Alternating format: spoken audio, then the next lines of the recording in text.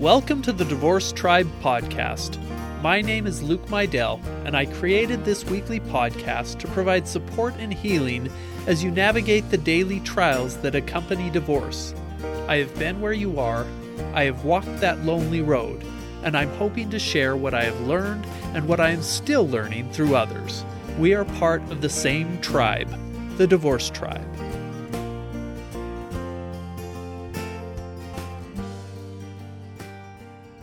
Welcome to episode 19. It's my wedding was-iversary. You know, this week has been interesting. This past weekend, I was able to see a live show of the Broadway musical Hamilton. It was an amazing experience to see live, but it was also a very emotional experience for me, especially when it came to the story of how Alexander Hamilton cheated on his wife Eliza. Some of the lyrics from Eliza's song are very poignant. Quote, "I saved every letter you wrote to me. From the moment I read them, I knew you were mine. You said you were mine. I thought you were mine. I'm rereading the letters you wrote to me. I'm searching and scanning for answers in every line, for some kind of sign. And when you were mine, the world seemed to burn. You published the letter she wrote you. You told the whole world how you brought this girl into our bed. In clearing your name, you have ruined our lives. I'm erasing myself from the narrative. The world has no right to my heart. The world has no place in our bed. They don't get to know what I said. I'm burning the memories, burning the letters that might have redeemed you." And this is actually what Eliza Hamilton did when she found out about her husband's affair. She burned almost all the correspondence that he wrote to her. This is pretty significant because letters at the time were cherished and passed down. They're how researchers are able to see so much about what was going on at the time, but Eliza was so hurt by the revelation of what her husband did that she burned those letters. Similar to Suzanne Finnemore in her memoir Split, and just like I did with my Midnight Bonfires. If you couldn't tell, for 15 years of my life, this week held special meaning to me.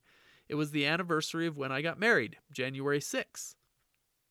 This week meant a celebration of love, romantic nights spent at cabins and in fancy restaurants. It meant a few days break from being parents to actually spending some one-on-one time together. And then all of a sudden, this week changed.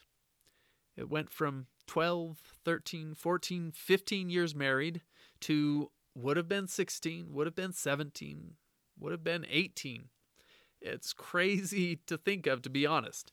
I hadn't really sat down and done the math until right now. And then it's changed. It's changed to 1, 2, 3 years divorced. So what I'm going to talk about this week is how to reclaim those days that had meaning in the past as a couple and that are now filled with heartache and sadness because that meaning was changed or lost.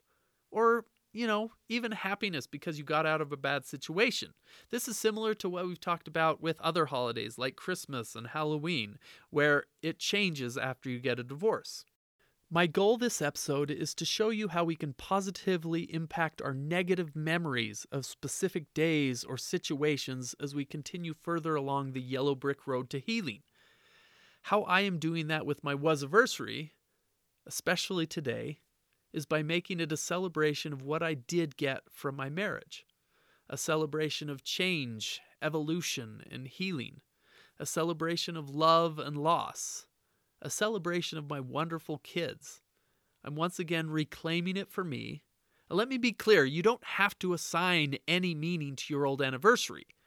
But at the early stages of divorce, it's hard to just forget that day. And as more time passes, the day holds less and less meaning, and that's a good thing. Now, it's kind of appropriate that it is also the week of the new year, a time where many people set New Year's resolutions. And the thing I've noticed in divorce is that we can set those goals, those resolutions at any time we want. Once we are divorced, we start a new life. We get to create new goals. We get to start over, as it were. But before we delve into that, it's time for story time, where I discuss the current book I'm reading. In Getting Past Your Breakup, there's a section at the back where the author goes through letters that she received from people in her Getting Past Your Breakup seminars. One of them asked her to talk a little bit about anniversary grief. In this specific instance, she's talking about the anniversary of the breakup or the divorce. But the same principle applies to the anniversary of your marriage, because it no longer represents what it used to represent. The author says, quote, "Everyone is different. Some people pass the anniversary of the breakup as if nothing happened. For others, it can provoke a huge recycling, where you can find yourself suddenly and inexplicably in the emotional soup. The most violent redunking occurs at the first anniversary, but you can have anniversary reactions at other intervals. Anniversary grief is normal. It's the marking of the severing of a significant relationship. It's the remnants of what remains behind. It's more sloughing off of memories, the connectedness as well as the pain of disconnecting. It's a marker in your life of something and someone that was once important. Human beings are creatures of habit. We all tend to live by calendars, and our lives are marked by dates and occasions. We celebrate the people in our lives, and we gather in groups during certain times. Part of how we survive as a species is by forming connections and a sense of community with others in large and small groups. Community dates like New Year's, World Community, 4th of July, American National Community, Winter Holiday, Personal Religious Community, birthdays, family community, and anniversaries, couple community, mark the ebb and flow of our lives. Sometimes we celebrate with the world, other times just with one other person, and every group size in between.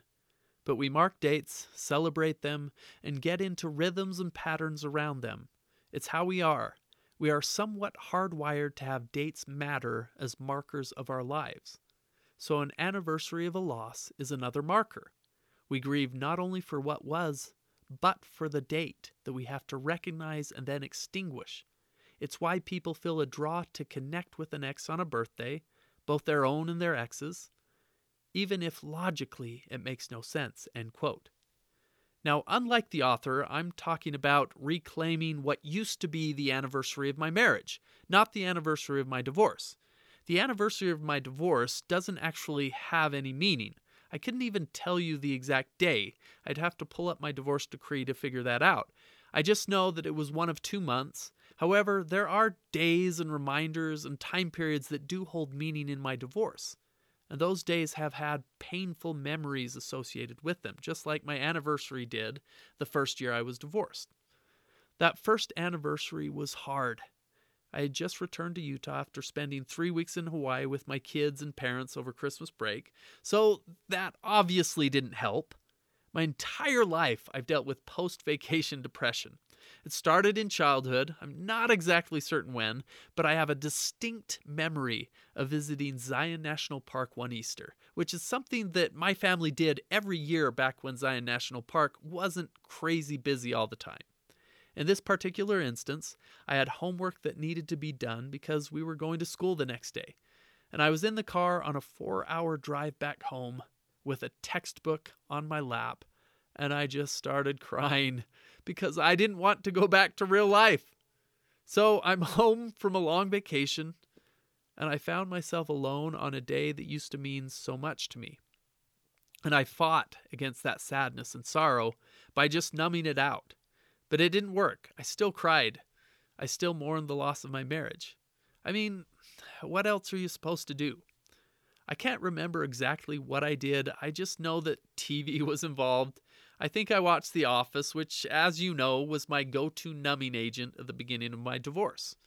The anniversary was about a year post-divorce, so it had been some time after the divorce was final, but it was a pittance when compared to a 15-year marriage.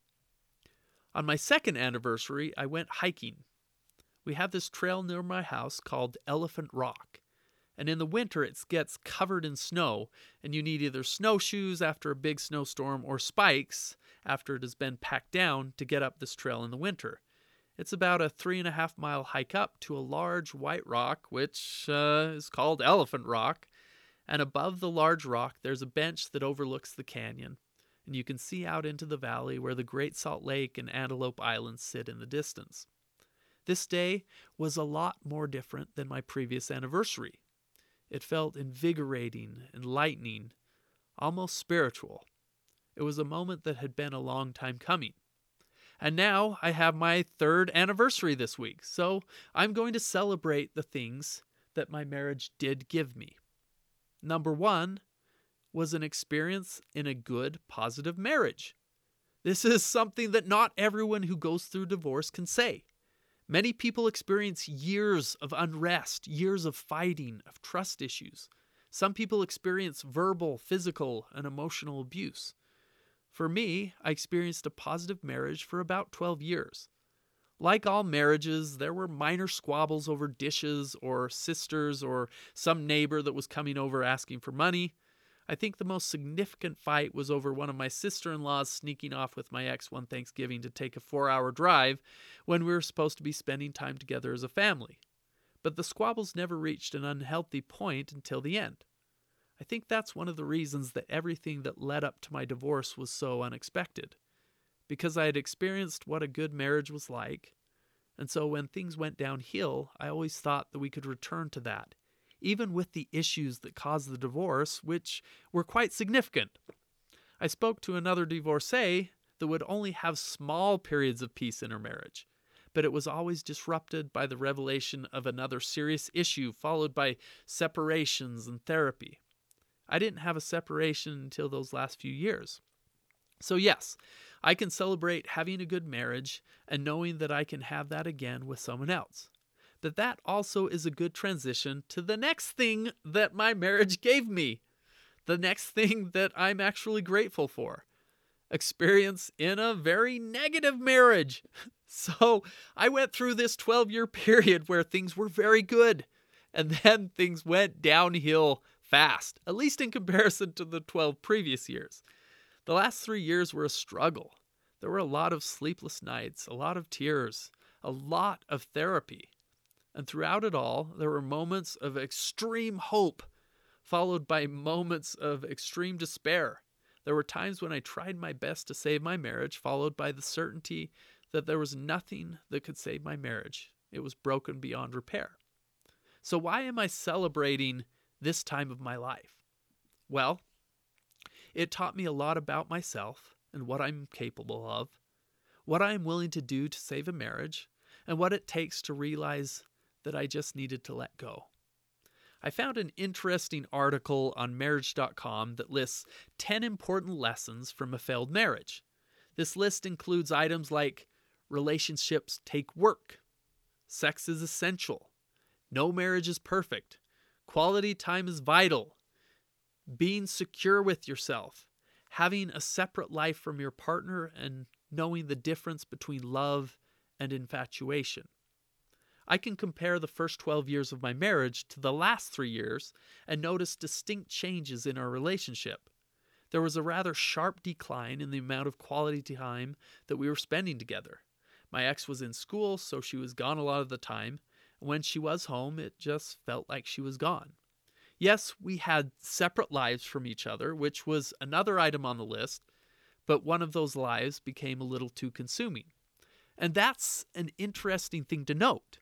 Yes, you should have different lives. You should have different interests. But what if those lives and interests start taking precedence over the relationship you have with your spouse and your kids? That's something I've had to work through in therapy. That new relationships are not going to be the same one that I had before. That just because I had my trust broken in one relationship doesn't mean it will happen again. Another thing that I noticed was that no matter how much work you put into your relationship, it doesn't make a lick of difference if you're the only one willing to put in that work. It takes two to tango. You can go to therapy, you can make goals together, you can make promises. But ultimately, if those promises aren't kept, if both people aren't willing to work, then there's nothing much you can do. I've talked about disruptive events before in technology or even thought that changed the world. A transcatheter heart valve that can be threaded through the groin into the heart is a disruptive technology. It's been instrumental in saving many lives. The personal computer, the smartphone. All of these are disruptive events, disruptive products. And divorce is a disruptive event in our lives. And like other disruptive events, we can either adapt and become better and more resilient, or we can falter. Redbox and Netflix were disruptive companies in the movie rental industry.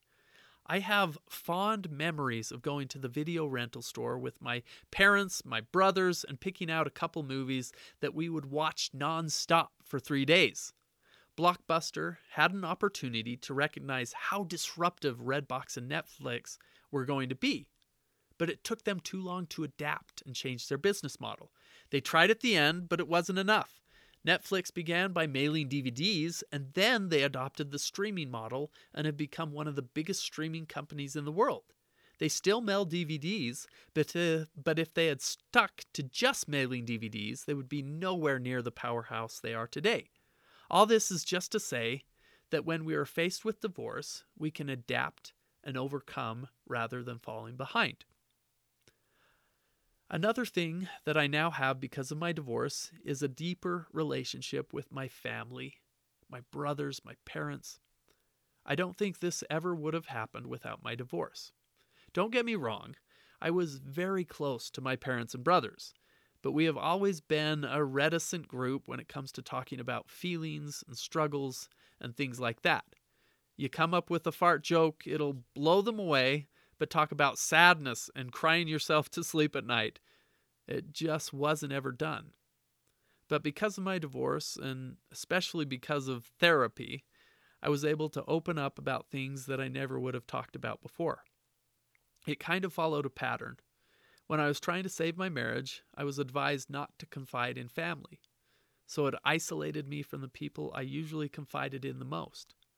I was shouldering what felt like a huge burden, and then when I knew that the marriage couldn't be saved, I finally was able to confide in my parents, and a huge weight was lifted off of my shoulders.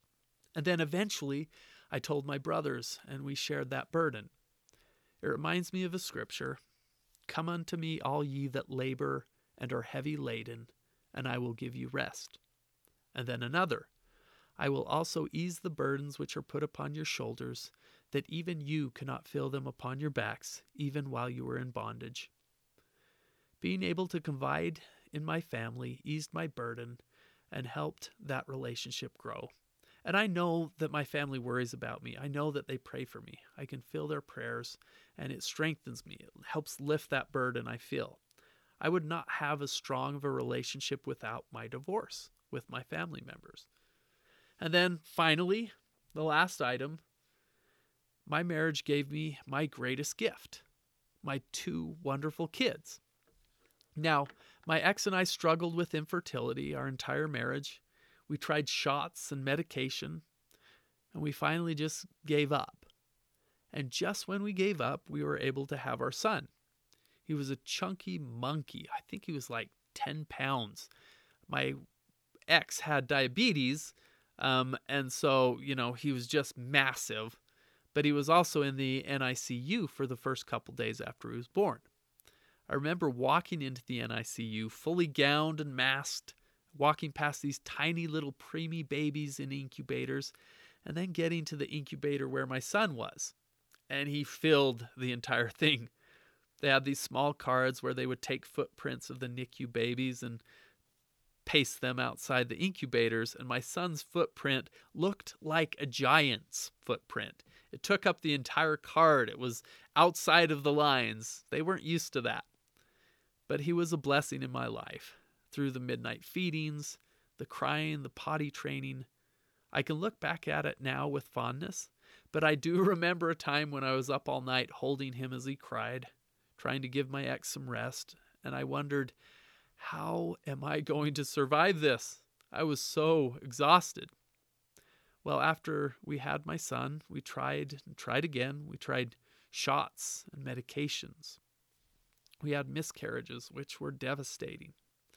And then we finally tried something called ovarian drilling, and that gave me my daughter. She was beautiful. Both my children were C-section babies, so they had perfectly formed heads on their fat little bodies. As the nurse was cleaning off my daughter, I noticed something interesting on one of her hands. She had 2 thumbs that were webbed partway down. "She has 2 thumbs!" I said to the nurse, "Yep, 2 thumbs, 10 toes, a healthy baby girl," the nurse said. "No, she has 2 thumbs on 1 hand." The nurse looked at the hand and he said, "Huh, I've never seen that before." Then he disappeared and brought a doctor in. The doctor looked at my daughter's hand. Can't remember what she said, but she reassured me that everything looked fine. My daughter later had surgery when she was 1 year old to remove one of the extra thumbs and increase mobility in her hand. It was a bittersweet moment. I loved her little hand. I loved her extra thumb. It was so unique and beautiful. But I also worried about her being teased and the mobility issue. Now, through the years of her eating her own hair, me having to shave her head for the first few years of her life to try and stop it, through the tears and the laughter, I just enjoyed it all. Especially in hindsight. Now, both my kids are the greatest thing that I have for my marriage. Because of them, I would never change anything that has happened to me. I get to see them almost every day. I get to be there for them when they have nightmares, when they're sad. I have a better relationship with them because of my divorce.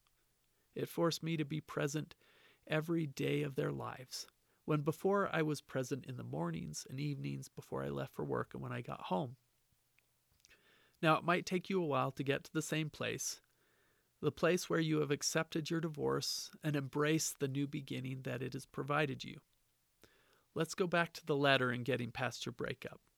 Quote, "Before you get to integration and acceptance, you must first experience the whole gamut of letting go.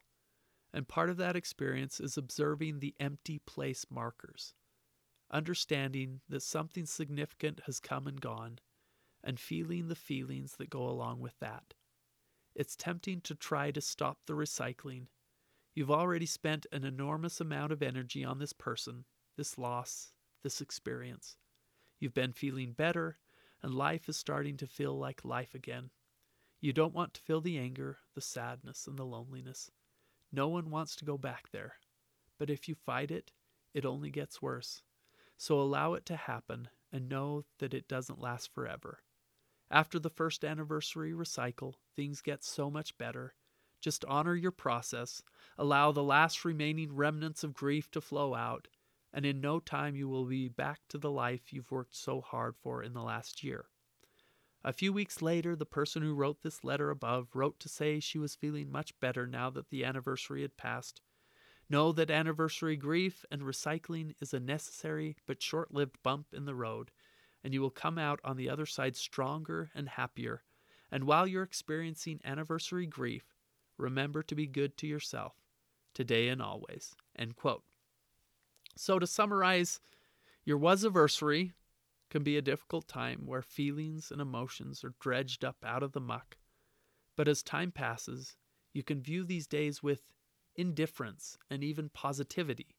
Remember that you can celebrate what you did get out of your marriage. For me, this included experiencing a good, positive marriage, experiencing a negative marriage the last 3 years, a better relationship with my parents and my brothers, and finally, my 2 wonderful kids.